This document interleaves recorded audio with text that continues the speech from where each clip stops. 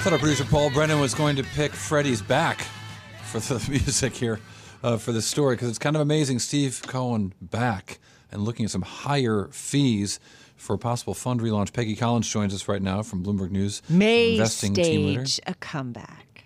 Yes, Just May saying. stage. Peg, what's the story? So that's right, Cory and Carol. This is one of the most sought-after secrets or open secrets in the industry right now.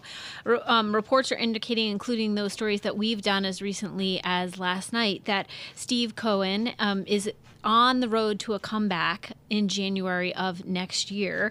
And one of the things that we've reported today is essentially the potential fee structure. So this has been something that a lot of people have been asking about, mainly because Steve Cohen charged one of the highest fees in the industry when he was running SEC Capital Advisors. People were dying to get into his fund and willing to pay a lot of money for it. Right, 3 and 30. He performed. Yeah, he had 30% annualized gains over a couple decades of running the firm. So this has been one of the pieces of the puzzle that we've been trying to figure out. We understand from our reporting and sources that marketing documents have been circulating since September about what the fund intends to do and how it would operate. And what we are reporting is essentially a 2.75% management fee. So lower than what he used to charge, but still way higher than what's the norm now in the industry. So the 2 and 20 model had been the average for a long time in the hedge fund industry has been chipped away at over the last few years because hedge funds have underperformed cheaper index funds that track the S&P. So right out of the gate, it's looking like a higher fee. We're also hearing that the firm may pass on some of the costs to investors that it hadn't in the past, but also on the flip side, a lower cut on the profits that the firm would actually take. So potentially lower than what he used to do at SAC at the 30% of profit. So how do we read this story? Is it a case of, hey, everybody, everybody was pushing down fees, but maybe that's about to change, or this is a very specific Steve Cohen story? We're thinking it's a very specific Steve Cohen story because he was already an outlier somewhat in the industry before closing down SEC Capital because of security investigations and running his family office, Point 72, for the past few years. But also, I think it's going to be really interesting to see if he does attract the kind of capital that they are reportedly going for, like $2 to $5 billion in terms of attracting from outside investors. So on one hand, we're hearing from people that are saying, you know what, there's going to be a lot of money that's going to give him a try again because of his track record. But then what we've been reporting also is that the family office hasn't done that well over the past couple of years in terms of returns, nowhere near what he used to get. So if you're going to run even more money, it's harder to find opportunities, a lot more competition out there. Will he actually be able to deliver for people, and especially at those high fees? Well, and again, he's still far and above the industry average. Just the whole industry average has come down.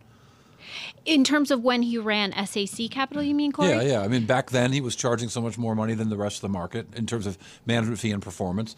And now he's going to be, if these numbers look like they bear out and it actually happens, he'll be charging a lot more than everybody else in the street. Right, exactly. But he'll be under extreme pressure to deliver those performance numbers pretty soon, I would expect. Well, and you do wonder, as you pointed out, his family office, Point 72, gained about 10% this year before expenses, according to those in the know, and then about 1% last year, which was the second worst annual performance ever. Right, so about flat. And that's Right. what we're really seeing in terms of investor demand. And even Steve Cohen himself at a conference last year basically said he's surprised that investors haven't even been more demanding of hedge funds because of the fees that they've been charging and what else is out there. In the last few years, the amount of index funds and ETFs that are out there that track lots of different things and you can get exposure to things all over the world really does push active managers to show their value and quickly.